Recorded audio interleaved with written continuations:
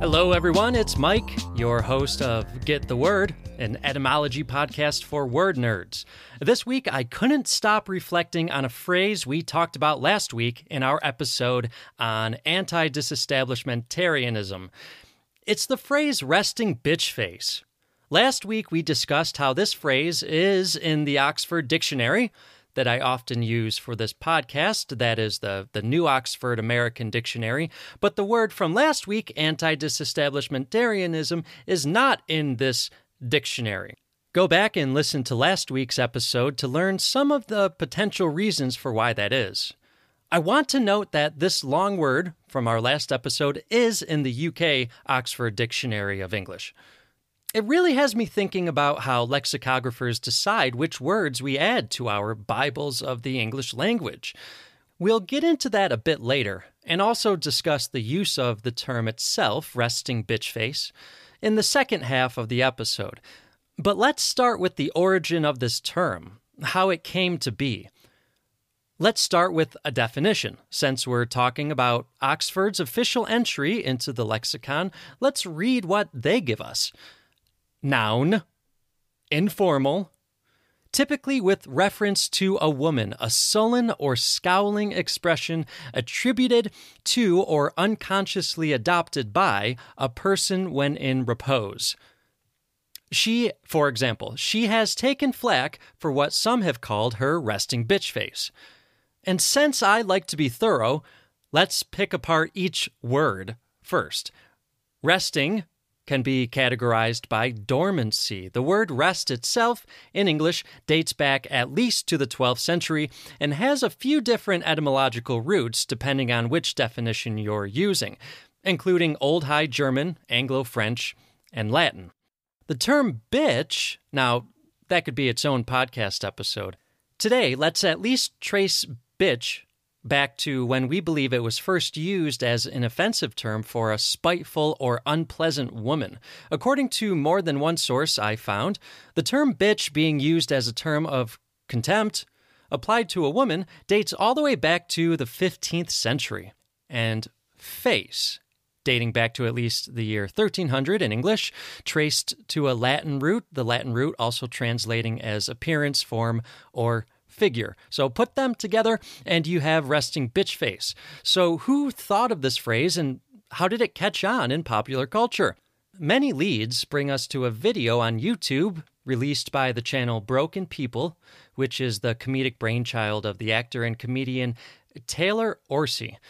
In the video, you can see multiple women who all seem to be scowling for the camera, performing day-to-day tasks like gardening. Shot like a public service announcement, these women reveal how being perceived as a bitch, just because of how their face looks, is affecting their lives in negative ways, including, at one point, one woman saying yes to a man on his knees giving a marriage proposal, only to be rejected because of the resting bitch face she gives while he's proposing. She scares the man off with her face because she didn't look excited enough for him.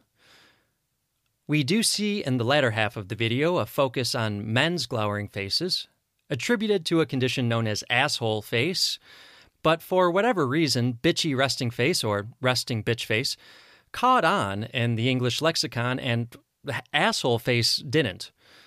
This video, released in 2013, has over 8 million views on YouTube.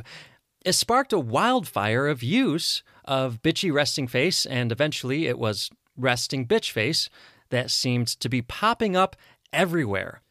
In the show notes, I'll link to a video entitled, Do You Suffer from Bitchy Resting Face?, which is a segment from the morning network TV show Today on NBC, in which one of the hosts suggests that to combat resting bitch face, you can try to train yourself to smile.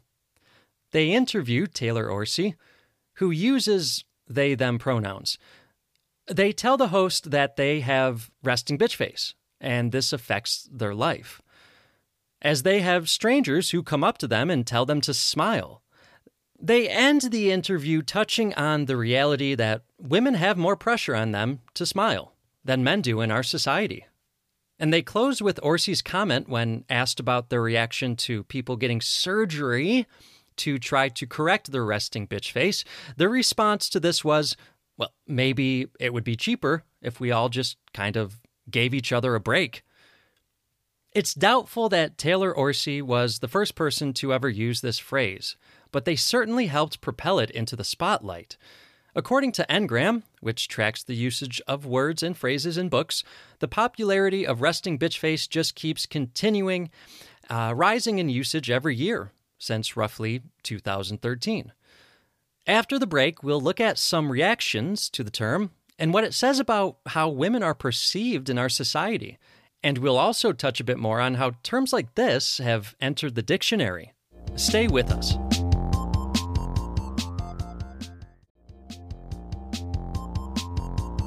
If you remember, in the viral video that introduced bitchy resting face to the masses, we are first shown bitchy resting face women and then asshole face men. We are creating a gendered word divide here based on a common word associated with males and a common word associated with females. I'd like to talk about the weight of each of these words for a second. And maybe we can decide together if calling a woman a bitch is roughly the equivalent to calling a man an asshole. Before we do, just as a sidebar, I'd like to know what Orsi thinks of this video now after 8 years have gone by. As a person who identifies as non-binary, I'm pretty sure, I imagine they're interested in challenging a gender binary and, in extension, all the assumptions that our culture has on individuals that are shaped by whether that individual is regarded as a man or a woman. I think we can all assume at this point that my stance is this can be very problematic. So a discussion around comedy and gendered experiences would be a very interesting one. Shout out to Taylor Orsi. Let's have that chat. Let's look at bitch and asshole. I'll have you decide, based on some synonyms, if these words have equal weight and if they're used in similar ways. Synonyms for bitch from Oxford: shrew, vixen, she-devil, hellcat. And the words Oxford uses to describe an asshole: stupid, irritating, contemptible. We can pick apart some words here. A vixen is spiteful.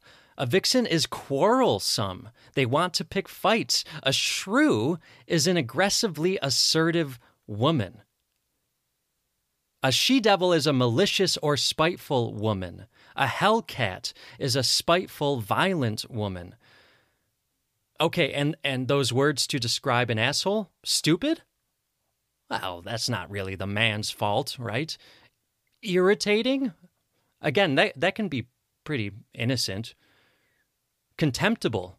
Someone who is deserving of scorn, is beneath consideration, or is worthless? As a reminder, these are Oxford's words, not mine. In all honesty, it's not the description of a person that I personally would call an asshole, but what about you? Write into the podcast and share your thoughts. Full disclosure, I already have asshole on my list of words to cover on the podcast, partly out of curiosity to its connection with that certain anatomical region.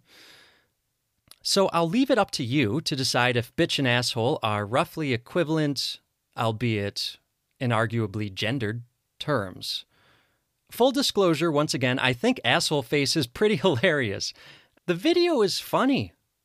Props to Taylor Orsi. No matter what your beliefs are around how much emphasis society is putting on women to try to correct this type of face or alter their appearance, comedy is a powerful tool. We can laugh at things that our more cerebral side tells us we don't want to laugh at. And this is the same for many people, I'm sure. Don't try to deny it. It's a powerful tool. Comedy makes us think about concepts in a way that other forms of expression don't. Now let's get some other opinions. Here's some text from a New York Times article entitled, "I'm Not Mad. That's Just My Resting Bitch Face." When a man looks stern or serious or grumpy, it's simply the default, says Rachel Simmons, an author and leadership consultant at Smith College. She goes on to say, we don't inherently judge the moodiness of a male face, but as women, we are almost expected to put on a smile. So if we don't, it's deemed bitchy. I like resting bitch face, Miss Simmons said. I think it's fun to say. I think it can be empowering to own a serious face. But the problem with it lies with the fact that there is no male equivalent. Okay, Mike again here. It is fun to say, I suppose. I still think asshole face is more fun to say, but looking at internet trends comparing the two terms, well, far fewer are saying asshole face. Why? Well, as Miss Simmons points out, we don't want to focus on the moodiness of the male face. We don't judge a man's face as much if he's looking serious. So perhaps Orsi helped popularize the existence of a cultural phenomenon that we've been dying to put a label on. Here are some more thoughts. In the article entitled, How the B Word is Used to Keep Women Down, Peggy Drexler has this to say about resting bitch face after bringing up a few examples of famous people cited as being afflicted. Quote, you don't have to be famous to have people, mainly men, call you out for not having a smile painted on at all times. Resting bitch face is what happens when a woman's face is at ease. Perhaps she's deep in thought. Perhaps she's thinking about nothing in particular. Either way, she's not smiling, not over-the-top effusive, and consequently, her mood is perceived to be angry or irritated. She is perceived to be the B word. And not a pretty perfect one. RBF is not a compliment. She also says, RBFs, in fact, are unattractive and unappealing. And, well, isn't a woman's whole purpose for being to be appealing? It must be, because when she's not, in comes the B word. Drexler mentions the art project that grew into a nationwide street art campaign a few years ago. You may remember it, which was called Stop Telling Women to Smile. StopTellingWomenToSmile.com, a campaign to bring awareness to and address street harassment, is a reminder that the perceptions that predominantly male-bodied individuals have of female-bodied individuals can have real dangerous consequences. Has the rise of the phrase resting bitch face given some people more confidence to approach women and tell them what they think of their face? The popularity of the term is showing us that it fills a word void. I guess in this instance, a phrase void. No, that's clunky. I'm still sticking with word void. It put a label on something that needed one, whether problematic or not. That brings me to the dictionary. Discussing Merriam-Webster's criteria for dictionary entries in our last episode, I can easily see resting bitch face meeting those criteria. It has a sustained use, it has widespread use, it has meaningful usage. That is to say, it has a real meaning. If Oxford's criteria are more or less the same, then I can understand its entry. I want to point out, though, that I can't find resting bitch face in Merriam-Webster, only in Oxford. I won't deny that it fills a word void and puts a label to something real. Since 2013, there seems to be plenty of interest in breaking down the science of resting bitch face. I don't feel like getting into that too much, but it is obviously true that people's perceptions of others are shaped by interpretations of facial expressions. I feel that this could have started a different discussion in pop culture, though. But instead, the way it was picked up and used kind of makes me a little nauseous. My research brought me to the conclusion that we as a society want to know what can be done about resting bitch face. I suffer from resting bitch face. Do you suffer from resting bitch face? Maybe I haven't done enough digging, though, so write into the podcast and share with us what you found on the topic. GetTheWordPodcast@gmail.com. And head on over to EnglishSessionsWithMike.com for the show notes below the audio transcript. for some links to articles I mentioned and some others I didn't get around to mentioning. Before I go, I just want to throw out there another word that I'm surprised isn't in many dictionaries. Well, not really. I'm not surprised at all. The word misogynoir, the specific hatred, dislike, distrust, and prejudice directed toward black women, often used attributively. Props to dictionary.com for being one of the few dictionaries that I found that have an entry for this word. In doing my research this week, which led me down an intersectional rabbit hole, I saw this term several times, which led me to do some tracking of its usage. A link in the show notes to an article about misogynoir, by the way. At certain points in the past year, this term was trending more than resting bitch face. All right, I'll give the lexicographers a break on this one, but I expect it to be entered into more dictionaries within the next couple of years. I better start compiling a list. Eventually, I'll have so many unofficial words that I may have to shift the direction of the podcast. It'll become Get the Word, the official podcast for unofficial words. I'm still working on the tagline. That sound signifies that it's time to dig around in the fact cabinet. Now, what on earth am I going to find this week related to resting bitch face? Well, here's my signed headshot of actor Tommy Flanagan, Sons of Anarchy, Braveheart, Gladiator.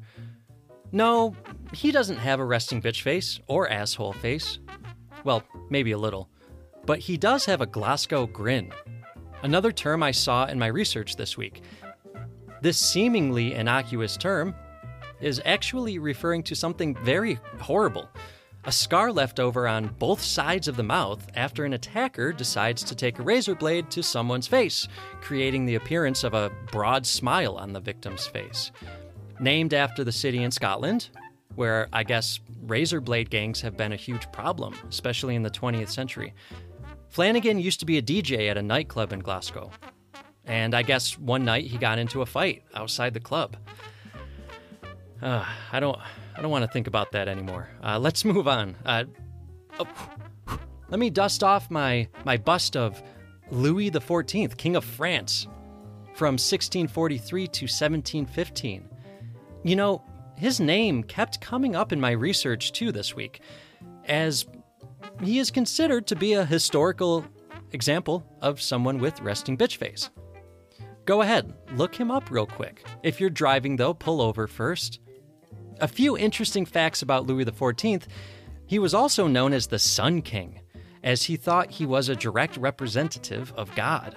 And he, quote, adopted the sun as his emblem since France revolved around him, just as the planets revolved around the sun. This is also the Louis that the U.S. state of Louisiana is named after. The United States kept the name Louisiana after it acquired this land from the French. Louis XIV reigned over France for 72 years, starting at the age of 4. Imagine living in a country run by a toddler. Well, I'm sure some of us in very recent history can relate. Right into the podcast. Get the word podcast at gmail.com. Give us your word suggestions, and I'll take them into consideration for the podcast. Please rate and review this podcast anywhere that you can. It's super helpful. Podcast artwork by Bruno Sanchez. You can find a link to his work in the show notes. Music performed by the Monroeville Music Center. Production, editing, and research performed by me, Mike Butler. Write into the podcast and give us your comments. That email again is getthewordpodcast@gmail.com. We'd love to hear from you. Until next time, this is Mike signing off.